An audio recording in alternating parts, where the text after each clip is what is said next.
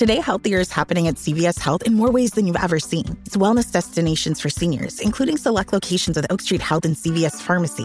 It's doctors, nurses, pharmacists, and everyone in between, offering quality care and support virtually, in person, and on the phone. It's in-home evaluations through Signify Health and meeting mental health needs through Aetna. And those are just a few of the ways healthier is happening. To see more, visit cvshealth.com/healthier happens together. CVS Pharmacy, Oak Street Health, CVS Specialty, Signify Health, and Aetna are part of CVS Health. Eligibility and services vary by location and individual. With Capella University's FlexPath format, you can set your own deadlines, learn at your pace, and access most coursework from anywhere at any time. Imagine your future differently at capella.edu.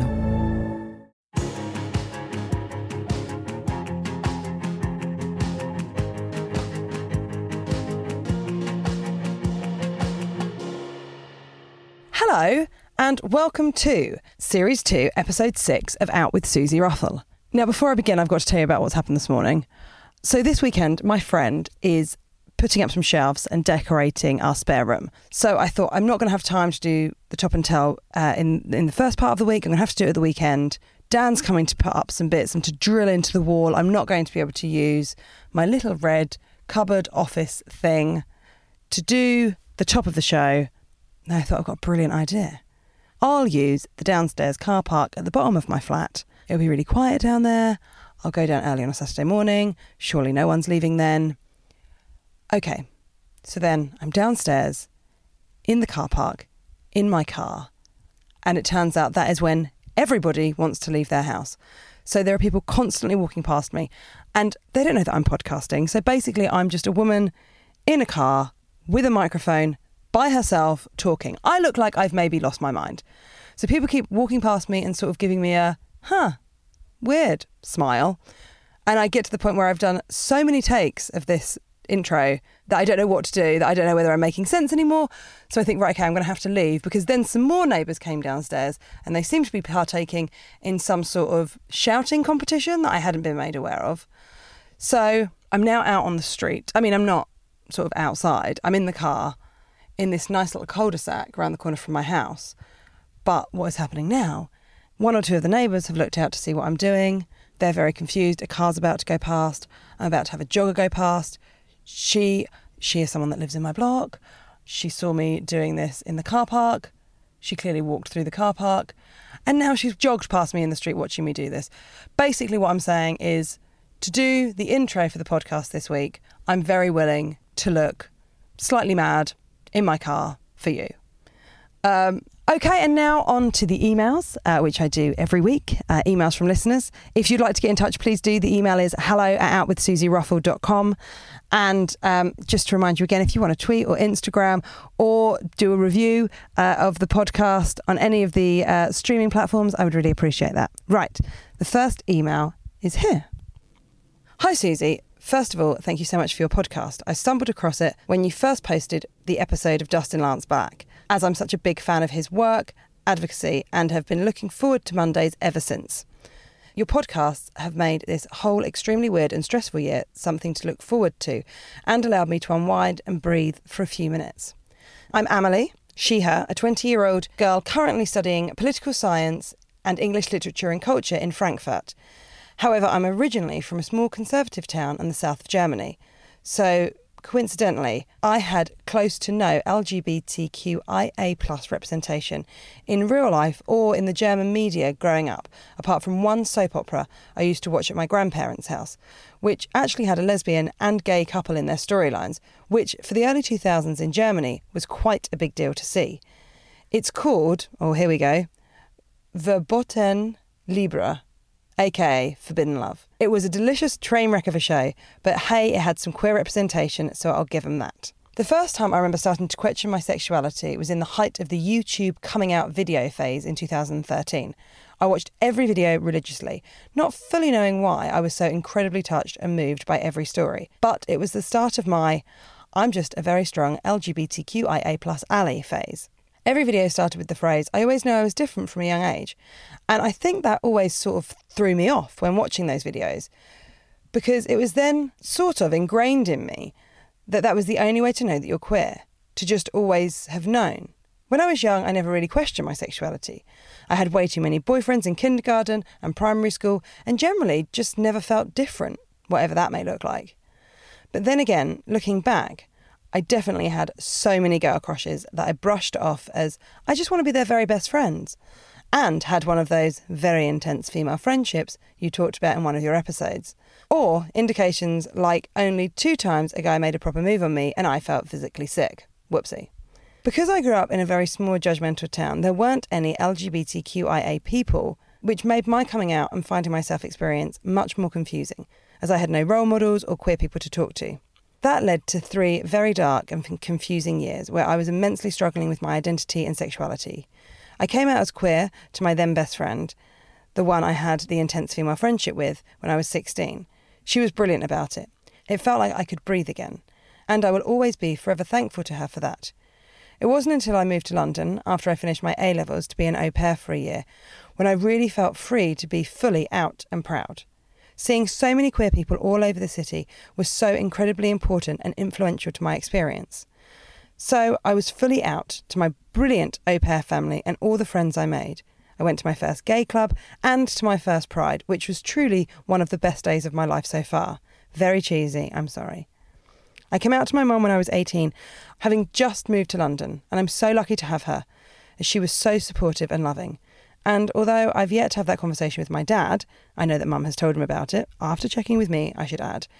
And I can feel he's making an effort to be much more inclusive with his language, which I appreciate so much. I am truly one very lucky gal. I still don't feel secure in my identity or sexuality or specific labels. That's one reason I like queer. There isn't really an equivalent in German. I just take it day by day and continue to learn and grow. With all that being said, the LGBTQIA+ representation in all its different forms is so incredibly important and would definitely have saved me a few confusing and dark moments that I wouldn't wish on anyone. So thank you again for doing your podcast and providing a platform for many people to share their stories. I know it would have helped me so much in those years in my early teens, and it still helps me now in my early 20s. She then goes on to say that she has her first ever date with a girl coming up, and she wants me to wish her luck. I wish you lots and lots of luck. She then put a PS at the bottom, which really made me chuckle. I'm so sorry that this is so long, but to set the scene, it's currently raining like crazy. I'm listening to Folklore by Taylor Swift on repeat and drinking tea. So I guess I was in the mood to write and you were my victim. Ha ha. Thank you so much for getting in touch, Amelie.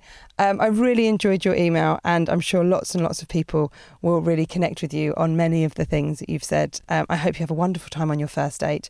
But if it doesn't go well, remember, there'll be lots more dates and it'll be fine. Okay, let's have another one. This is from Gemma. Hi, Susie. I've never really been an avid listener to podcasts, but I've been a big fan of your comedy since I stumbled into an underground comedy club in Leicester Square one evening when I was in London for a conference in around 2011. I know exactly the club you're talking about.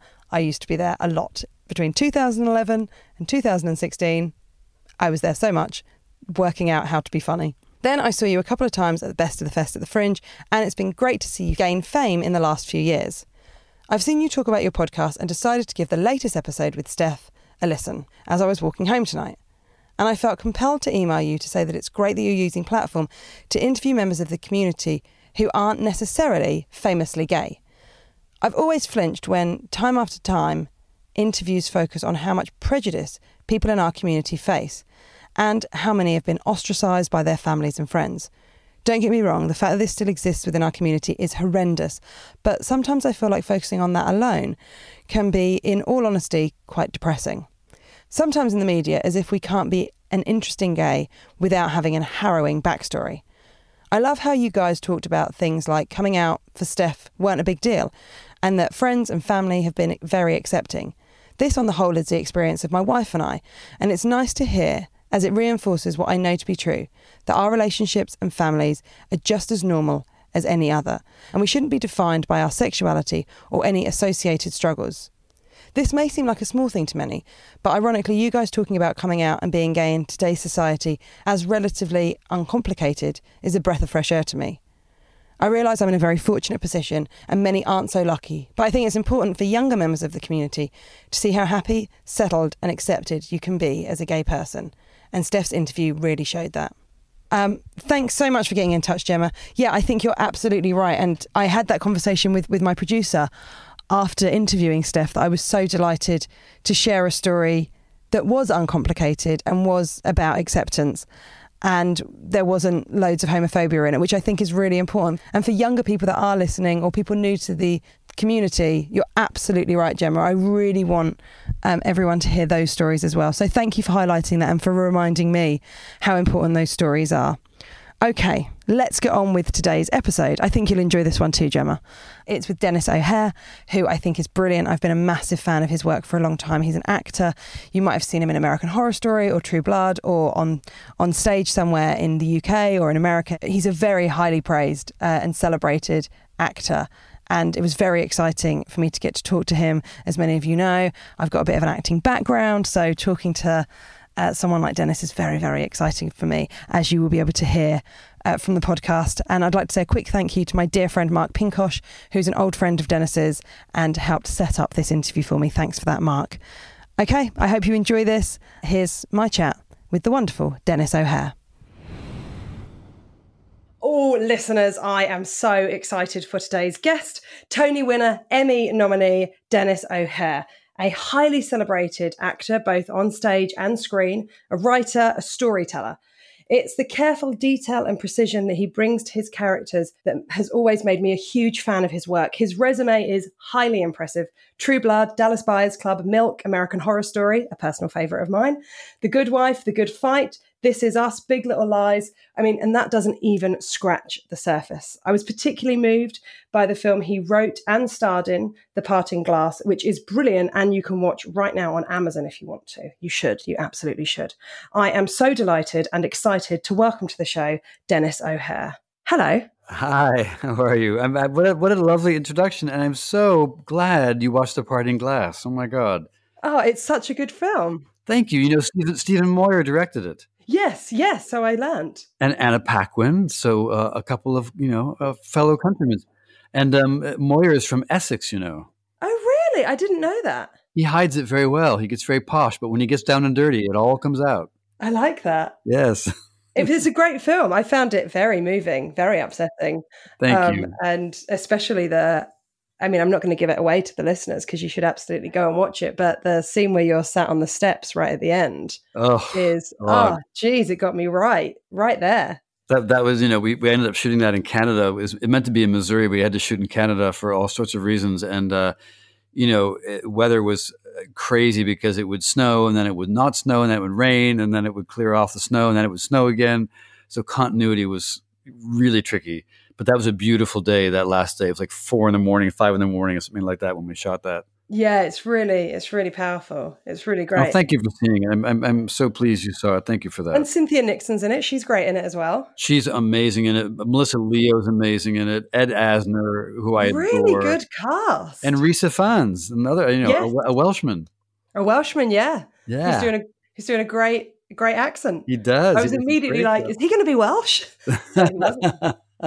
So you live in Paris these days, don't you? I live in Paris. I am a refugee. My husband turned to me the day after the election in 2016 when, he who shall not be named was elected. And he said, we got to get out of here. And I was like, I know. He goes, no, we have to get out of here. And so we did. We took some time to get things together, sell an apartment, find my son a school in Paris. And we moved. It took us 2 years, not quite 2 years. And we moved in August 2018 to Paris. And we feel we made the right decision.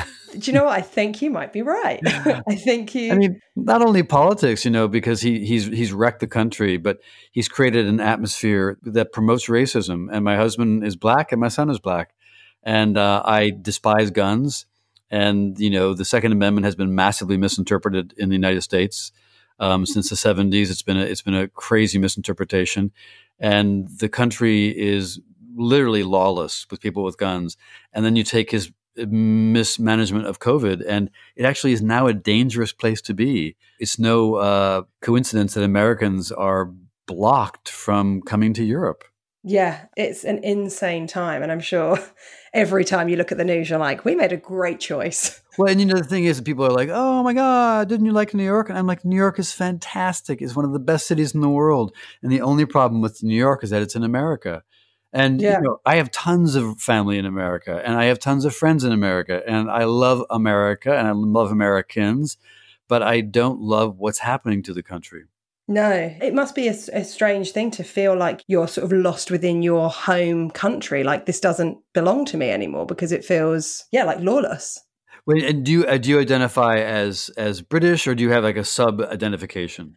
No, I'm British. I'm from a place called Portsmouth, which is down by the seaside. Portsmouth. Yeah. Do you? Yeah. I like it there, but I feel like a Londoner. Oh, so you've sort of switched identities. Now you're a Londoner. Yeah. Well, I moved here when I was 18 to go to like theatre school, and then did like all of my growing up in London and sort of worked out who I was here. And so. But are you like one neighborhood? Are you like a Camden Town girl? Are you like? No, I can't afford Camden Town. No. Unfortunately, I mean, the dream is, hey, maybe one day, who knows? But I'm in the burbs. I'm in the suburbs. Nice. Very green, but it's nice. I like it. I mean, you've spent time in London on stage, haven't you? You've done stuff at the Donmar? I did. I funnily enough, I did a play years ago by John Logan, great playwright and screenwriter, called Never the Sinner. And we did it in Exeter. So I was in Exeter. Oh. And I spent maybe 2 months in Exeter. And then we came into the West End at the Playhouse Theatre down by the Embankment. Oh, I know that theatre, yeah. I was there during the poll tax riots of Margaret Thatcher. I was there. Wow. They actually closed. I mean, I was out to lunch I got a Wimpy Burger and Charing Cross Station. And I couldn't get back into the theatre because the police had pushed all the protesters down from Trafalgar Square down toward Hungerford Bridge across the Embankment. And I couldn't get to the theatre. And we had to cancel the show for that day because of the police action. It was crazy. It was actually a really violent riot. I've never seen that sort of like violence before. Well, welcome to London. Welcome. Enjoy your time here. No, then I worked at the Donmar in 2002. We did a play called Take Me Out There. And that's what you won the Tony for, isn't it? Eventually, yeah. We did it in the Donmar, and then we did it off Broadway in New York at the Public. And then we moved to Broadway to the Walter Kerr in 2003. Yeah. But I had already worked with Sam Mendes. We had done Cabaret together in 1998. Who did you play in Cabaret? I played Ernst Ludwig, the Nazi, of course. It's what I do now, all these parts. Does he sing Tomorrow Belongs He does. Yes. He does. And in fact, Mendes said the funniest thing to me because I've done musicals a lot, but I've also kind of a straight actor, and I pretend I didn't know how to do musicals, but I got out of practice. And so I didn't know how to act a song. And I was kind of sawing the air, and Sam was like, no, what are you doing? What are you doing? I said, I don't know. He goes, don't act out the words. He said, just imagine you're singing a song that makes you cry. I went, he said, come on, what makes you cry? I was like, well, Danny Boy, if I'm Irish. Yeah. And he was like, yeah, you're singing Danny Boy. And I got it in one. I was like, oh, okay. It was a great direction. You've got an incredible, your career is just amazing. Oh. You've done theatre, musicals. Did you major in poetry? I don't really know how American... I was. I don't know how the American school system works, but I know people say majoring. I lost my nerve. So I was a poetry major, maybe even undeclared, for about a year and a half. And then I sort of flipped out and was like, no, I have to get a real degree. And so I got a BS, which is, a Bachelor's of Science in Speech, which is what they gave at my university for theater. So I got an even more useless degree than poetry. I got even really, if there can be such a thing, I did it. But I loved my poetry courses. I love being with the poets. In fact, I bought my son the Oxford Annotated American Anthology of Poetry, and we read it almost every night. Oh, that's so nice. So going back all the way, so you grew up in Michigan, is that right? I did. Because you're from a very musical family, aren't you?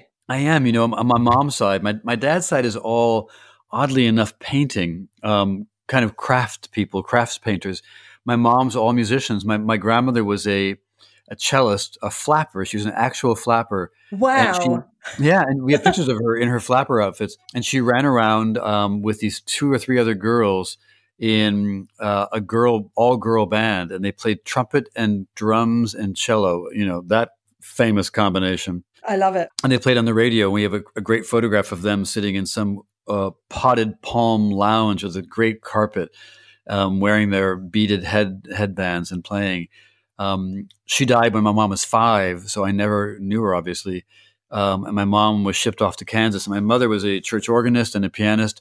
Her sister was a pianist. Her other sister was a cellist who was married to a violinist who played for Detroit Symphony.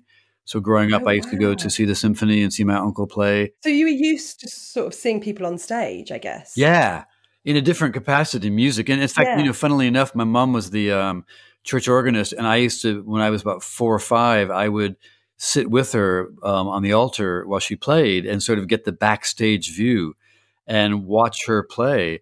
And I would even get down at her feet and I would use my hands to pick out the pedal notes, the bass notes for her when she played. And then I was a church organist when I was about 8 or 9. And then I played in high school. I played church organ a little bit, and then I got fired because I didn't command enough authority. That's fine. But I continued to play piano. I played oboe and clarinet, and I played recorders and all sorts of things. That's very impressive. So growing up, you were sort of someone that had sort of an artistic flair. It's funny. I do think that music is inborn, meaning you're born with a certain disposition. And if you develop it properly, then you can become a good musician. I was lazy and undisciplined. And so I'm a hack. I'm okay, but I'm not a great musician. But I have the raw talent by my nature, I guess, from my mom. And I'm really grateful for that. And, also as a singer, I started singing when I was young, and I was actually going to major in opera. And so I auditioned for the University of Michigan Opera School at the same time as I also applied for Northwestern. And I got into both. And I decided to go to the place that was farther away from home, because at that point, 18, already being gay and knowing I was gay, I was like, I got to get out of here. I got to get away from these people. And so, University of Michigan was 45 minutes from my parents' house, and Northwestern was 6 hours. So there you go. That was the choice, the fateful choice. I didn't become an opera singer. Wow. That's incredible that you had those two choices. I don't think I ever would have made it as an opera singer. I don't have the actual stuff. Those people have such gifted voices. They're so beyond talented, and it's a physical thing that I just don't have. I'm a very nice singer. I'm not ever going to be a great singer, And I've sung on Broadway a lot, and I've never loved my voice. And a true Broadway singer when you hear them, because they love listening to themselves. You can tell. They love it. I know exactly what you mean. I'm really into musicals. Yeah. I grew up doing it. Yeah, loved it. Ones who like Mandy Patinkin. Yeah. That man loves to hear himself sing. Yeah, totally. I know exactly what you mean. So what were you like as a teenager? Were you, say when you were still in high school, were you performing then? I was, I got hooked into the musical theater world really, really quickly. And so freshman year of high school, I did Once Upon a Mattress. And I was the only person who could sing the high notes. So they gave me both the gesture and the minstrel. They put the parts together for me. And then on sophomore year, I did Jesus Christ Superstar. I played Pilate. And then junior year, we did the Mikado, which is really ambitious. And I played Nanki-Poo, the tenor. Yes, that is crazy. Ambitious for a high school production, yeah. And then senior year, we did Man of La Mancha, and I was, still fat as a child. I was pretty pudgy. And so I played Sancho Panza, the sidekick to Don Quixote. Uh-huh. And that really kind of set me on my course. And somewhere in there, I think about 16, I went to a summer theater camp called Cranbrook, which is a very, very cool, advanced, oddly artistically, liberal place in Michigan, and it's called Cranbrook. And I learned about Stanislavski, and I took Stanislavski and came back and tortured everybody in my high school about, no, but why? Why are you singing? No. What'd you do before the song? What were you feeling before the song? What'd you eat this morning before that song? Why would you sing that note at that moment? Anyway, I made them all crazy. But and that sort of launched me into acting, just doing musicals, And so you went to Northwestern. I did Northwestern in suburban Chicago, which is a great, great, great place. It's got a big, big, big population of TV people. Right. More TV than theater, although a lot of theater people went to Northwestern. And, in my era, David Schwimmer went there. He was a couple years behind me, 3 years behind me. Margie Helgenberger, a lot of writer-producers, a lot of the producers of the Roseanne show went there. Stephen Colbert went there. Oh, wow. Just a lot of really, really great people. So did it feel like an exciting place to be? Who knows? When you're 18, do you really know? I mean, every place feels both exciting and awful. Right. And I did not have a good time there. I was not happy, and I hated it. I took mostly history and foreign languages. I took 2 years of French, 2 years of Russian, German literature, Russian literature, French literature, poetry. I took no theater courses. I finally buckled down and I took acting, of course, but I finally buckled down and took all my theater courses at the last possible minute, lived off campus, waited tables, drank way too much, wore black, grew big beards, starved myself, was permanently depressed. But I think I would have been that anywhere I went. I think that was just my journey, that at 18, that's the kid I wanted to be. I started smoking, and I wanted to be that crazy, awful, dark child. Courting sadness, only listening to Joni Mitchell, and writing poetry, drinking too much bourbon. That's who I wanted to be. That's what I wanted to be. So it's so hard for me to judge. Was it that school, or would I have been the same no matter where I went? I probably would have been the same no matter where I went. Yeah, and if you hadn't been there, you might not be where you are now. So it was a great school. I had a really great acting teacher, David Downs, a really great acting teacher. And again, he taught Stanislavski, which is rare. I feel like that's not done much anymore. And, it isn't the method. People get that mixed up. Stanislavski is Stanislavski. It's pure acting training via Chekhov. And his version came through a woman named Alvina Krauss. So it was, one step away from Chekhov and Michael Chekhov, and then put through this woman's sort of veil. And then my teacher, David Downs, reinterpreted her. But I'm ever so grateful for it. And oddly enough, the poetry taught me more about acting in many ways than any acting school ever did. How so?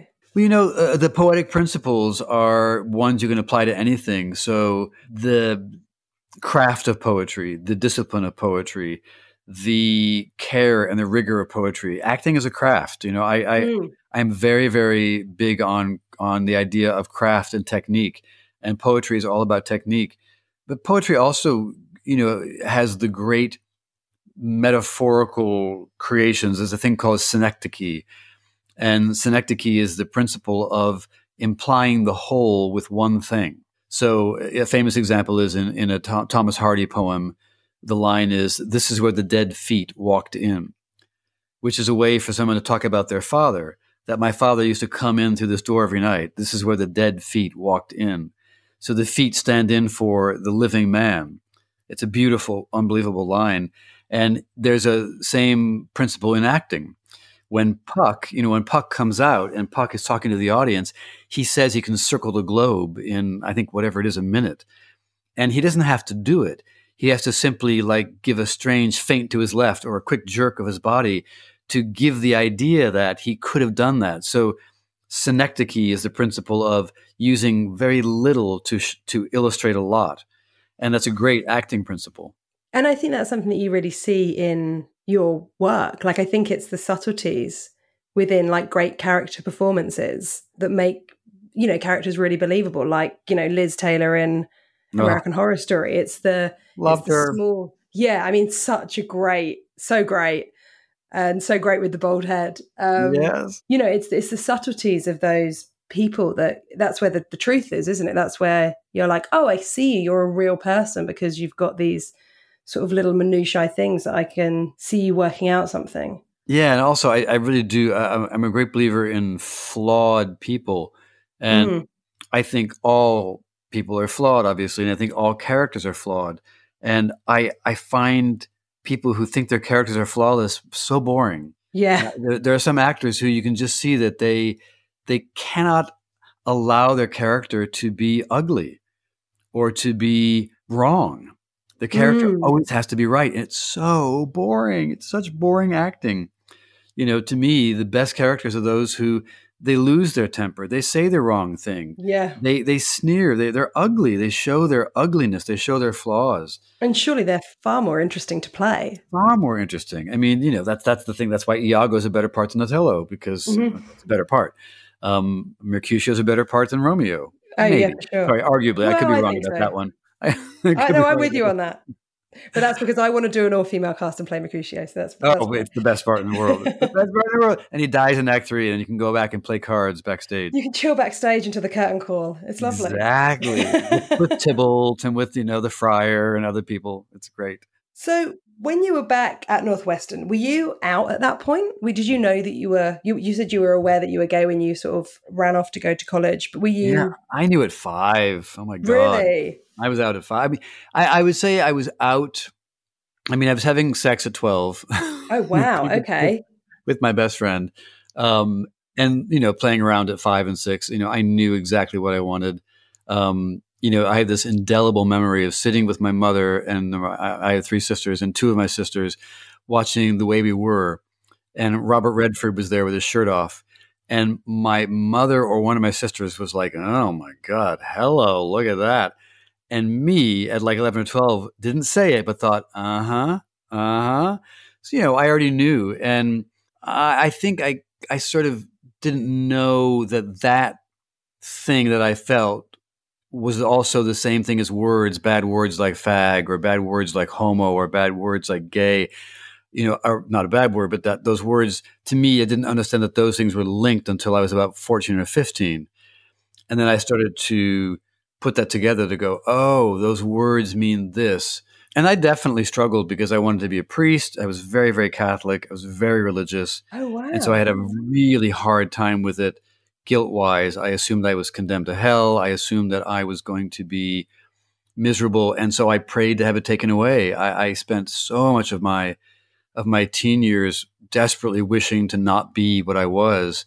And when I went to college, I remember my best friend at that time was sort of in love with me, and I wasn't in love with him. And he's made a pass at me, and I was like, no, I'm not doing that anymore. And he, what do you mean? I said, I'm not being gay anymore. I'm not doing that. I'm straight. And I went to college, and I was going to be straight. And I was there maybe a week, maybe 2 weeks.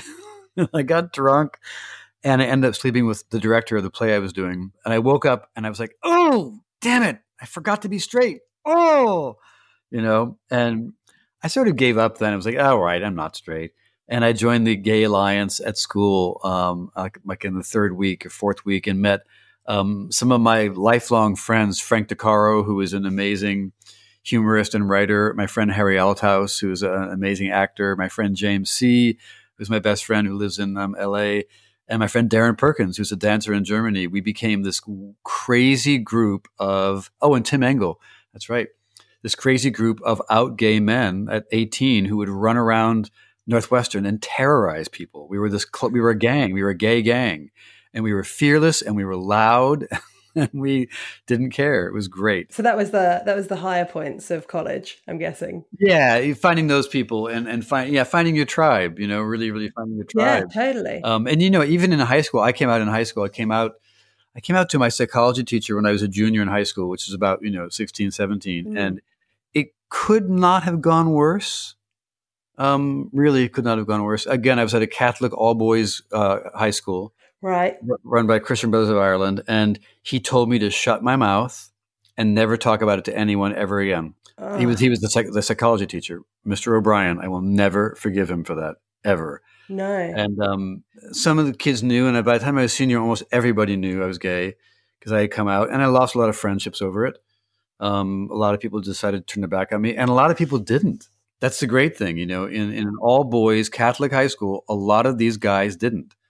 They accepted me and they protected me, and this is in 1979. That to me is staggering. Yeah. Of the goodwill of people, the good nature of people, and that there are a lot of good people out there, truly. Oh, absolutely. And so after Northwestern, was it like, I'm going to Broadway? Is that what happened next? That's how I imagine it. That's how I imagine what I would do if I was like, right, that's it. I'm going to Broadway. I was in Chicago. I had no money. I was non-union, and I scratched around. I found a job waiting tables. I waited tables for a long time and bartending. And I luckily had made friends with John Logan, I mentioned before, who wrote the play Red and many, many other movies. Gladiator. I can't even think of all of his movies right now. Oh my God, so many movies.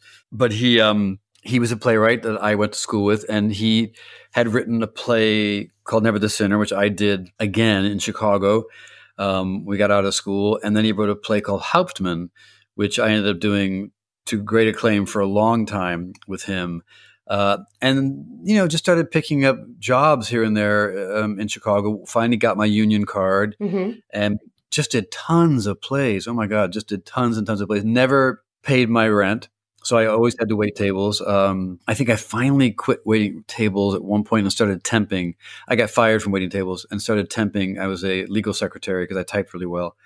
And I continued doing plays in Chicago, tons and tons of plays. And John Logan's play Hauptmann sort of put me on the map in many ways. And we've revived it, I think, twice or three times. And ultimately, that play took me to New York. Right. And I moved to New York and never moved back. And the play didn't do well. It closed in about 4 weeks, did not do well. But I refused to go back. I had a suitcase and a guitar and a boombox, and that was it. And I was not coming home back to Chicago.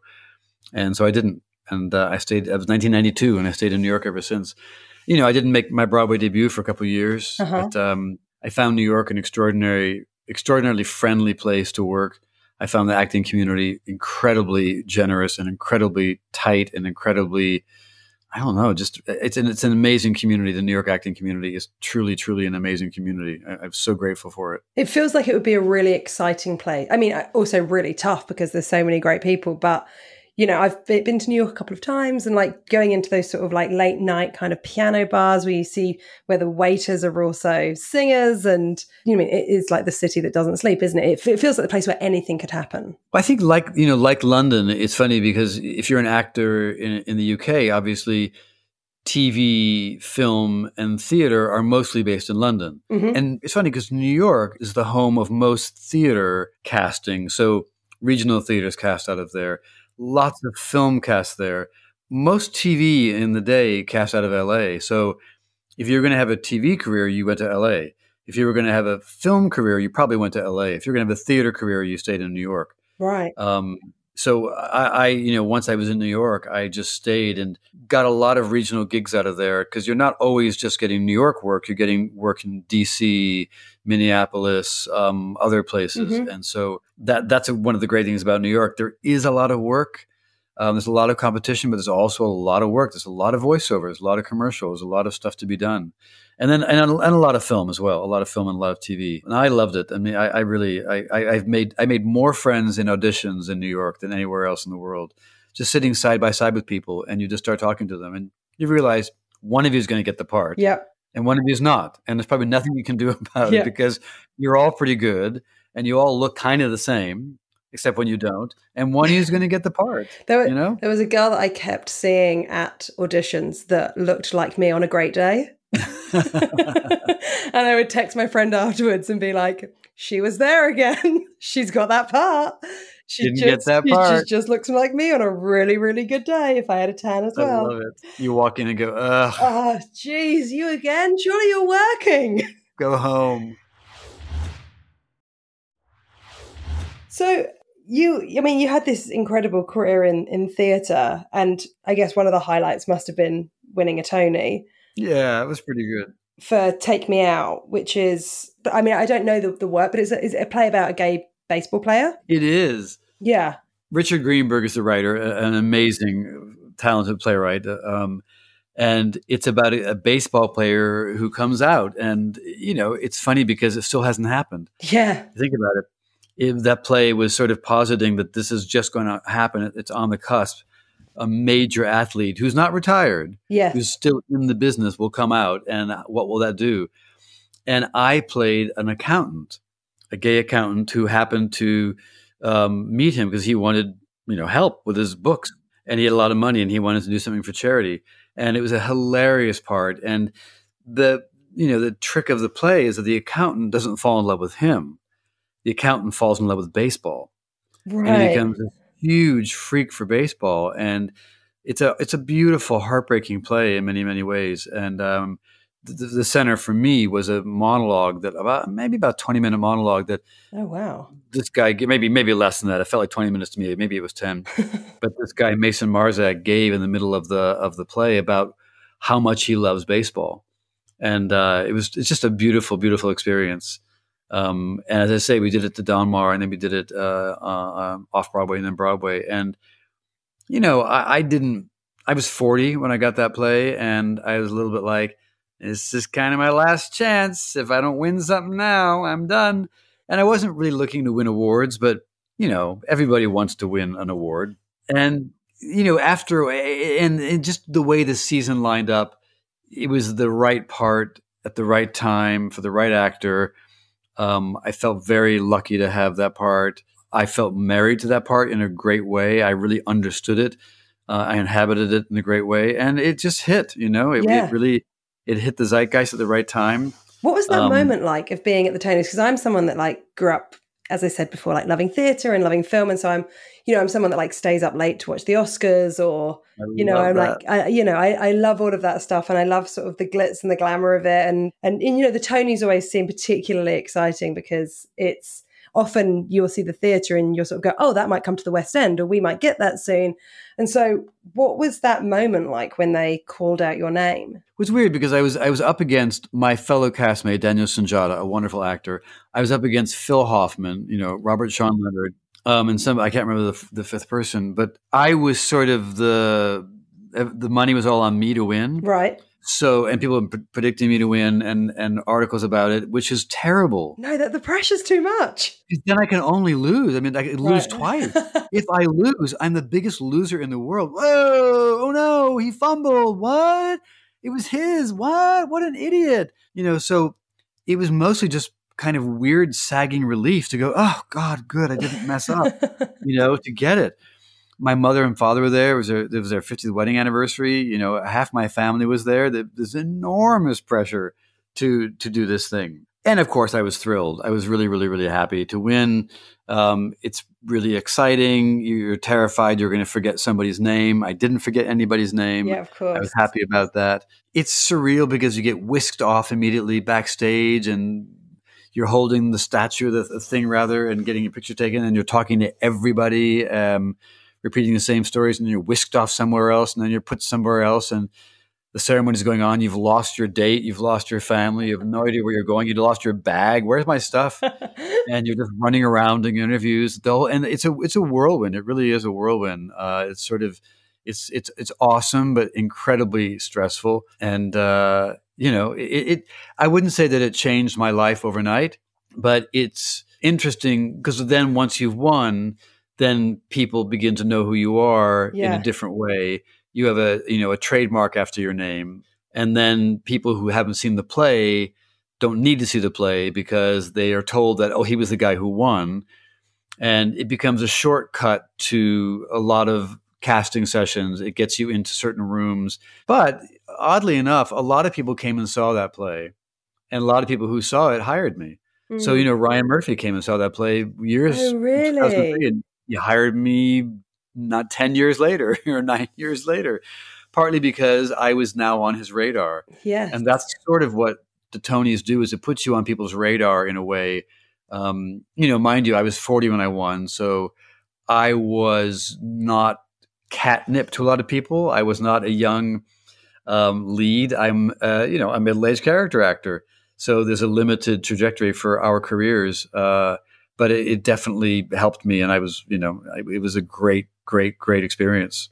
And it sounds like you've sort of always been out, and you've done theatre where you've played gay characters, and you thanked your partner in your Tony acceptance speech. But was it? Did you ever sort of consider not being out in? I guess because you started in theatre, it was slightly different. Yeah. But were you ever worried about people really pigeonholing you? I wasn't, oddly enough. I never. I just didn't worry about it because, early on in Chicago, I remember there was a choice I had to make.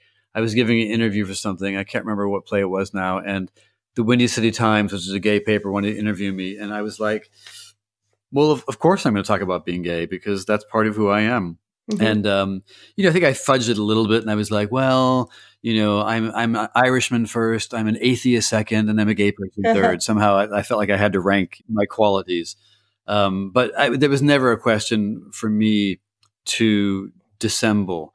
I don't really have a huge problem with actors who decide to stay in the closet. For whatever reason they choose to. Some people are just, publicity shy and just don't feel like having their personal life confused with their acting persona. Mm-hmm. And that's a real valid choice to make. It doesn't pertain to character actors that much. So if I were a dashing leading man, I'm not sure if it would have been as easy for me. Maybe I would have made the same choices. Someone like Matt Bomer, I think is extraordinary in coming out. I mean, that's Zach Quinto. So many people who have decided to go ahead and take that risk, that gamble, because they're leading men, and I definitely admire that. I mean, Ian McKellen obviously is someone who we all admire, and that was extraordinary. And I do think the more it happens, the more we understand that acting is acting. We're all pretending. We're pretending to be other people. We're pretending to kill people. We're pretending to be serial killers. We're not really serial killers. And vampires, exactly. So we're pretending to be in love with a woman or that woman, or whatever, or in love with a man. So in that respect, I do in this day and age like to see gay people playing gay people. Yeah, absolutely. Not that straight people can't play gay people. They can. Obviously they can. And I don't want to get into a world where we are not giving work to the best candidate. However, I've definitely seen performances where I go, that's not a gay man. Yeah. And that was not a gay director. And they didn't know how to fucking kiss. They just didn't get it. They didn't know what they were doing. And I think you can tell by even how someone touches someone else. Yeah, where they want to touch them. Yeah, and even the closeness of a bunch of gay guys or a bunch of gay women and how they interact with each other, even people that aren't in relationships. I think that's something that you can, as a gay person, you can sort of go, gay guys don't touch each other like that. They're way more. Exactly. I think you can just pick it up a bit. That's funny. This is totally off the subject, but I do a one-man show called An Iliad, co-created by my friend Lisa Peterson. The set designer is her girlfriend, Rachel Hauk, who is an amazing set designer. We have a stage manager, we have sort of a bass player, Brian Ellingson, who travels with us. It's a great team. And we were doing it in California. We were doing it in Santa Monica. And at one point, a friend of ours, Jason, had come to the show, and we all came back to my hotel room to have a little party. And we're all sitting around. It was great. And we're all, blah, blah, blah, blah, blah. It's 9 of us in this room, men and women. And we're all just talking. And there was a little bit of silence. And then suddenly someone said, hey, we're all gay. And we looked around and we were like, are you sure? Oh, yeah, we're all gay. We live in this world where you don't even know you're doing it, that you're somehow editing a little bit, depending on the context. You're sparing somebody's feelings or whatever you're doing. And to look around and go, oh my God. And we all of our shoulders just fell like 2 more inches. Just to be in a room where you're like, okay, we're all gay. Okay. Yeah. Just a level of ease, I think. It was really extraordinary. Yeah, I completely understand that. And I know that with some of my friendship groups that there is just that, there's a certain amount of, there's something that doesn't need to be said almost. Yeah. Like just a shorthand for an existence that's similar. Yeah, and I wouldn't want to ever make anybody feel bad about that, by the way. I wouldn't, No, God, no. It was that's why it was so funny that it happened, that somebody suddenly said it. It was like, oh yeah, look at that. And so once you were in Take Me Out and you had all these more castings and Ryan Murphy came to see you, and then boom, 10 years later, Zoom. like it is with this industry, people go, you're an overnight success. And you think, well, yeah, I've been doing stuff for ages. Yeah, 20 years. Yeah. Was it then that you started making your move more into television? Because over the last sort of decade, I mean, you've been in so many things that are brilliant. Even I was watching The Normal Heart and you popped up in that as well. I was like, you're in everything. You're in so much. That was funny. That oddly enough, it all starts with Law and Order. Everything starts with Law and Order in New York. My God. I think I did 7 or 8 or 9 of them, whatever, across all the franchises. That was like my first big TV thing. And I was lucky to be in a town with great casting directors. A.V. Kaufman is a great casting director. Ellen Chenoweth, Ellen Lewis, some of the great casting directors in New York, who gave me jobs in film, mostly in film. And it was a great agent of mine in California, David Rose, I think it was, who pitched me to Alan Ball for True Blood. Right. And was like, who you want? You want Dennis O'Hare, and you better get him now because he's not going to be available. So who you want. And that was 2008 or 9. So that was 5-6 years on from the Tony. And Alan said yes. And that was kind of my first, real television job where I had a character that people remembered, and it sort of put me on the map in a different way. And American Horror Story came the year after that, I think. The first thing came after that. And that's and I did Brothers and Sisters, which was a show I did with Rob Lowe before that. And that was a nice part. I had a nice recurring part. And I had done TV gigs here and there, but that True Blood was sort of the one that really put me on the map in many ways. And then, of course, Horror Story. And I love it. I love TV work because I love the chance to work on a character over time. I love the camaraderie of the same people to work with. I like having a job that's dependable. That's not going to go away. I do love all of that. It must be amazing working with Ryan Murphy, because I'm such a fan of so much of his stuff. I just think he's so brilliant. But with American Horror Story, I mean, it's like a rep theatre cast. It must be amazing to go back to those actors. I know that you haven't been in every series, but to do Murder House and then go back for Hotel. No, it was hilarious. I was married and in love with Jessica Lange in season 1, and then we had a disastrous falling out. Or in love with her, and then I was her tongueless butler and in love with her in season 3. And then I was a con man trying to con her in season 4. And then she was gone. And then, season 5 was me and Kathy Bates mostly. Yes. As sidekicks. And then season 6 for me was a weird season. I was the crazy guy with the beard in the basement. Yep. But, it was amazing to have all these different kind of, I call them layers of relationships, layers of relationships with Evan Peters, with Sarah Paulson, with Kathy, with Thaisa Farmiga, different echoes that you have across the seasons. I just love that. I thought it was extraordinary. It's such a great idea. Yeah, it's so I was so delighted when series 2 came out, and I was like, oh, it's the same people. It's the same cast. It's just a different time and a different version of people. But and also the thing I love about Ryan Murphy's work, especially in American Horror Story, is that there's so many sort of LGBTQ plus characters where it's just, in this world, it's, of course there's going to be gay characters. Of course there's going to be love affairs of all different types. And that must be, as a gay actor, as a gay person watching it, it's a great thing to see. So I can imagine it must be a great thing to sort of get the script and be like, oh, great. Yeah. I mean, he is sort of, I think, effortlessly inclusive. It doesn't feel pushed. It doesn't feel like a badge he's wearing. It doesn't feel like a thing. I mean, actors who are differently abled, actors with Down syndrome.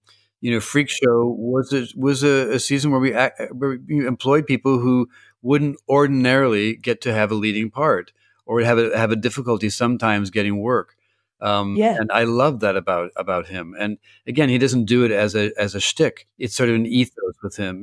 Ryan is one of the people who I think about 3 or 4 years ago started a project to guarantee that 50% of all the directors were female on his shows. Because there is this, thing about, yes, we'd love to have more female directors, but they don't have enough experience. Well, how do they get experience? You get hired. And so that was sort of his mission, was to create this, bed of experience for people, so that excuse was taken away. And he was true to his word. And I laud him for that. So many initiatives that he has launched, that he's followed up on. I mean, Pose is another example of an effortlessly inclusive and diverse world where he's giving a platform to people who aren't always amplified. And I think that's so great. Yeah, it's so brilliant.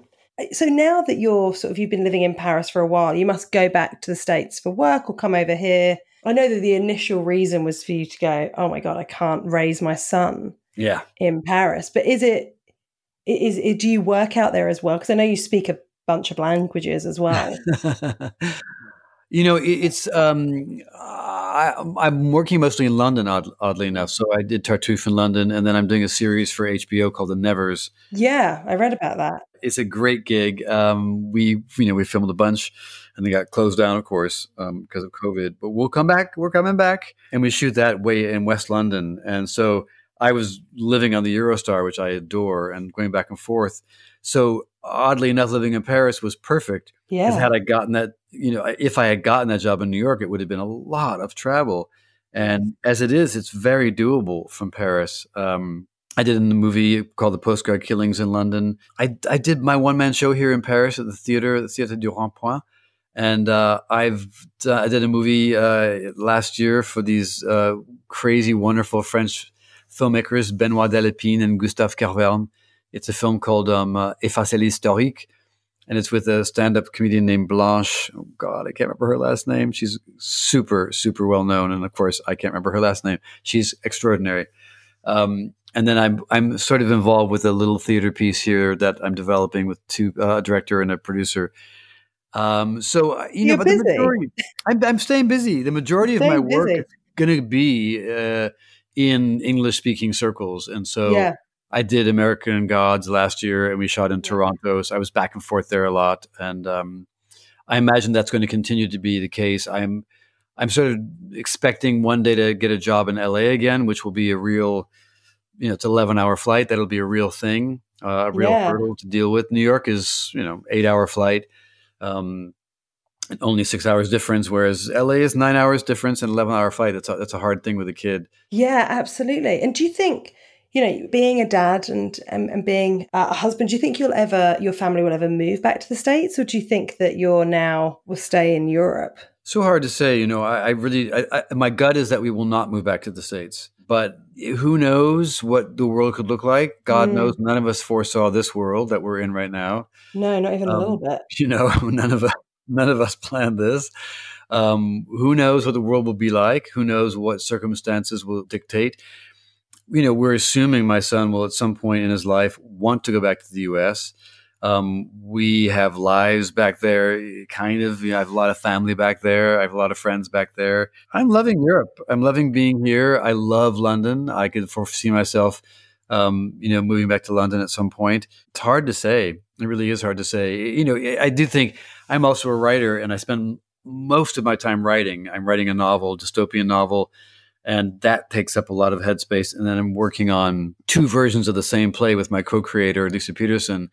And that's a play for Zoom, which we're doing for New York Theater Workshop. Oh, wow. And so we do that usually 3 times a week. We meet and we work on Zoom an hour a night. Yeah. So I spend a lot of my time writing with her and thinking about that play. And then you're being a dad as well. How do you juggle the time? I stay up late. My son goes to bed, and then I stay up for 3 hours. I'm up till 2 a.m. usually. That's when I really get things done because I can focus. And also, you squeeze time in. My husband and I share the burden, and I'll just say to him, "Gotta tap me out. I need to get tapped out. I need an hour." And I'll walk away. I'll take my computer and I'll go write. I write while I walk. I use a dictaphone thing. And so as I'm walking, I actually write. And then I send it to myself and then clean it up. It's a different kind of writing, but I've gotten very good at speaking into it. That's a great way of doing it.